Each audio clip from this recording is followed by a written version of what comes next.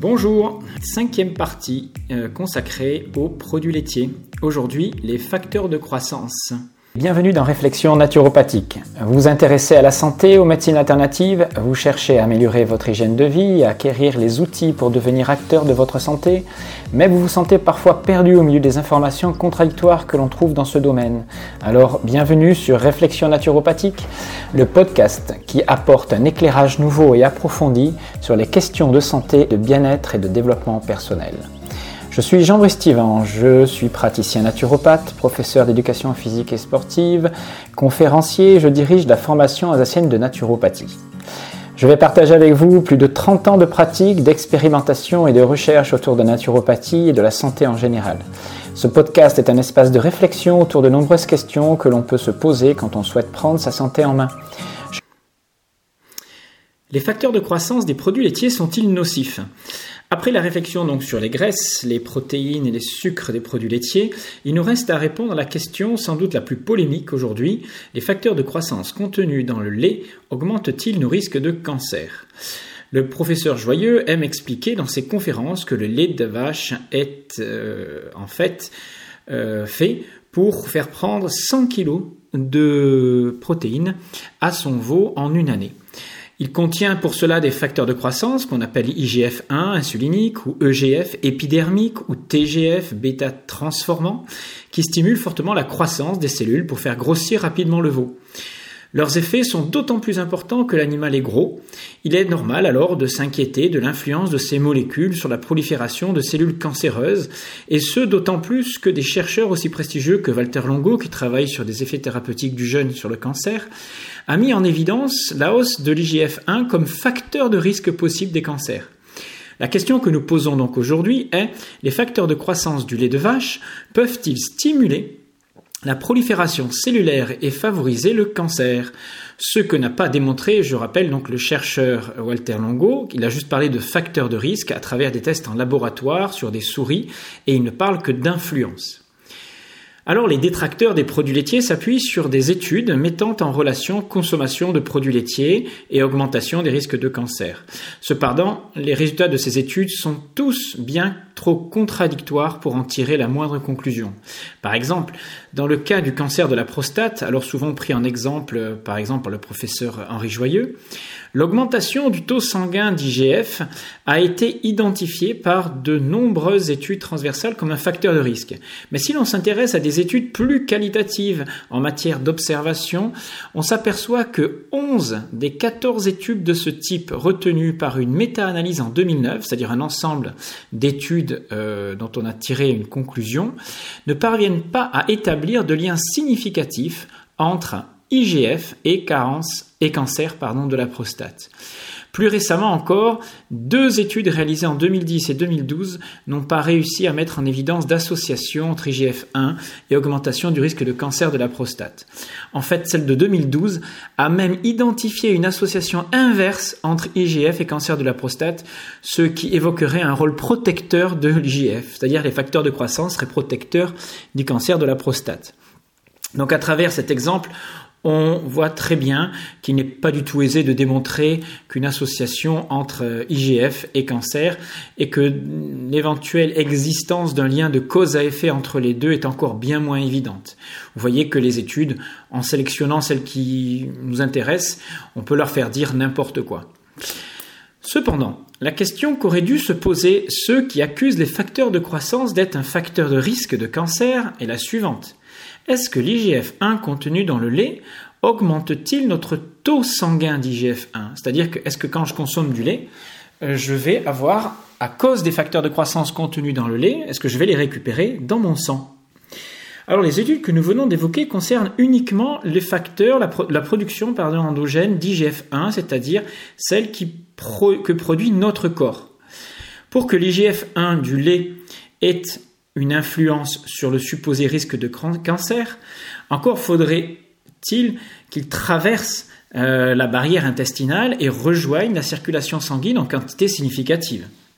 Alors, quelques études sont intéressantes à ce sujet, en particulier celle d'une équipe de Hollandais qui a donné quotidiennement à des athlètes masculins l'équivalent de 120 microgrammes d'IGF-1, c'est-à-dire l'équivalent de presque 10 litres de lait cru mélangé à du lait écrémé, donc avec présence de caséine, la fameuse protéine dont on parlait la dernière fois, sans enregistrer de modification du taux sanguin d'IGF chez le sujet de l'étude. Ça veut dire que malgré le fait que vous puissiez consommer des quantités astronomiques de produits laitiers, vous ne retrouverez pas d'augmentation significative de facteurs de croissance dans votre sang. Sur le plan scientifique, on ne dispose donc pas d'arguments pour affirmer que l'IGF-1 des produits laitiers est susceptible de rejoindre la circulation sanguine après absorption par les voies sanguines. Mais admettons un instant, pour les besoins de notre analyse, que 100% de l'IGF consommé dans les produits laitiers passe la barrière intestinale. Que représenterait cet apport comparé à notre production endogène, c'est-à-dire à ce que nous produisons journalièrement comme facteur de croissance dans notre sang? Là encore, il existe peu de données, mais des équipes suisses et suédoises ont estimé qu'un homme en bonne santé produit entre 3 et 10 mg d'IGF par jour, c'est-à-dire on produit presque 10 mg de facteurs de croissance par jour. Cela permet d'établir que la quantité moyenne d'IGF contenue dans un litre de lait, c'est-à-dire 12 microgrammes à peu près, représente entre 0,1 et 0,4% de ce que nous produisons quotidiennement, c'est-à-dire quasiment rien. Quantité qui, de surcroît en plus, pourrait être partiellement détruite par le processus digestif. Donc on voit mal, au regard de ces résultats, comment les facteurs de croissance des produits laitiers pourraient avoir une quelconque incidence directe sur notre santé. Je dis bien directe, parce qu'on va voir tout à l'heure qu'indirectement, c'est un petit peu différent. Donc que vous consommiez des produits laitiers provenant de petits animaux, chèvres, brebis, ou de gros animaux, juments, vaches, la part de facteurs de croissance absorbés sera donc aussi négligeable pour influer sur la croissance de vos cellules. Pourtant, il a bien été démontré que les peuples du Nord, très consommateurs de lait depuis de nombreuses générations, je parle des Suédois, des Danois, des Finlandais, ont des taux sanguins d'IGF plus élevés que la moyenne en Europe ou dans le monde, ce qui se traduit d'ailleurs par une taille supérieure, mais sans surpoids. Tout comme les Maasai d'ailleurs qui consomment pas mal de produits laitiers et qui sont assez grands. De plus, une étude d'intervention menée en Angleterre suggère que des jeunes filles qui reçoivent un demi-litre de lait par jour pendant 18 mois voient leur taux d'IGF atteindre un niveau plus élevé que celui d'un groupe de contrôle. Alors, comment expliquer cette corrélation ? Si les produits laitiers n'apportent pas directement à notre organisme des quantités significatives de facteurs de croissance, nous allons voir qu'ils en apportent indirectement en induisant leur fabrication dans notre corps. Alors, la raison de cela est que consommer plus de lait signifie tout simplement que nous consommons plus de calories, plus de protéines, plus de graisses, plus de vitamines et plus de minéraux. Il est donc probable que ce soit cet apport accru en éléments nutritifs qui stimule notre production endogène d'IGF-1. C'est-à-dire que plus vous consommez, plus vous avez une alimentation calorique nutritive importante, plus votre corps va être stimulé pour fabriquer des facteurs de croissance. Le lait contient en particulier des protéines à haute valeur nutritive. On en a parlé de la caséine, mais il y a aussi le lactosérum, la fameuse whey ou petit lait, bien connu des sportifs qui cherchent à prendre de la masse musculaire. Alors ces protéines stimulent indirectement notre sécrétion d'insuline, ce qui augmenterait de manière indirecte la production d'IGF. Vous savez que l'insuline est une hormone anabolisante, c'est-à-dire qui stimule la prise de masse grasse ou de masse musculaire dans le corps. L'association donc de ces deux protéines, caséine et whey, permet au lait d'avoir un profil en acides aminés très complet, de sorte qu'il est possible que ce soit simplement cette disponibilité en acides aminés qui permette la synthèse d'IGF-1. Alors pour étayer cette hypothèse, il faudrait arriver à montrer qu'une source non laitière d'acides aminés soit également en mesure de favoriser la synthèse de facteurs de croissance dans notre corps. C'est justement ce qui a été fait par une équipe américaine en administrant en parallèle des produits laitiers ou des produits de soja à un groupe de volontaires. Vous connaissez la teneur en protéines du soja. Au terme de l'étude, le taux de facteurs de croissance a bien évidemment augmenté chez les consommateurs de protéines laitières, mais il a aussi augmenté chez les consommateurs de protéines de soja. Et de la même manière, c'est-à-dire de façon significativement aussi importante qu'avec les protéines laitières. Donc il semblerait bien que c'est bien l'apport en acides aminés qui déclenche l'élévation de notre propre fabrication de facteurs de croissance. Mais rien ne dit que cette élévation soit pathologique. Elle peut en effet correspondre à la réalisation d'un potentiel qui s'exprime en présence d'une disponibilité suffisante en nutriments. D'ailleurs, il existe d'autres substances capables de provoquer une augmentation du taux d'IGF, de facteurs de croissance. Par exemple, quand vous prenez de la vitamine D, vous donnez ça à des sujets carencés, on obtient une élévation significative de taux d'IGF qui lui-même stimule la synthèse rénale de calcitriol, c'est-à-dire de vitamine D. C'est-à-dire que en prenant de la vitamine D, vous augmentez vos facteurs de croissance qui stimulent aussi la libération de vitamine D.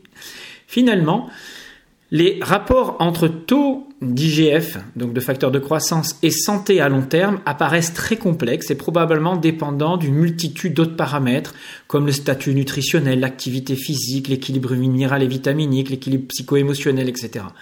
Il n'est donc, à notre avis, pas possible d'attribuer à un aliment en particulier comme le lait les éventuelles conséquences d'une élévation d'un taux d'IGF, qu'elle soit néfaste ou bénéfique. Voilà, donc par rapport à cette hypothèse que les produits laitiers seraient source de facteurs de croissance qui seraient à leur tour source de cancer, de facteurs de risque de cancer, c'est allé un petit peu trop vite en besogne. D'ailleurs, on sait que les peuples qui consomment beaucoup de produits laitiers, comme les Maasai, comme les peuples du Nord, n'ont pas significativement de cancer plus important que chez nous. Alors, bien sûr, on va vous parler de l'augmentation du taux de cancer de la prostate dans certains peuples du Nord, mais l'augmentation n'est pas significative. Il y a des peuples du Nord qui ont des cancers de la prostate en quantité moindre que dans les peuples du Sud. Donc, ne tirons pas trop vite de conclusions et ne dramatisons pas le problème des facteurs de croissance. Voilà, c'était juste une petite réflexion et je vous dis donc à très bientôt pour des réflexions plus élargies maintenant, puisque nous allons nous consacrer à des thèmes plus ouverts sur la naturopathie. Abonnez-vous et n'hésitez pas à nous suivre sur notre chaîne YouTube et sur le site alsacenaturo.com. À très bientôt, c'était Jean-Brice Thivan.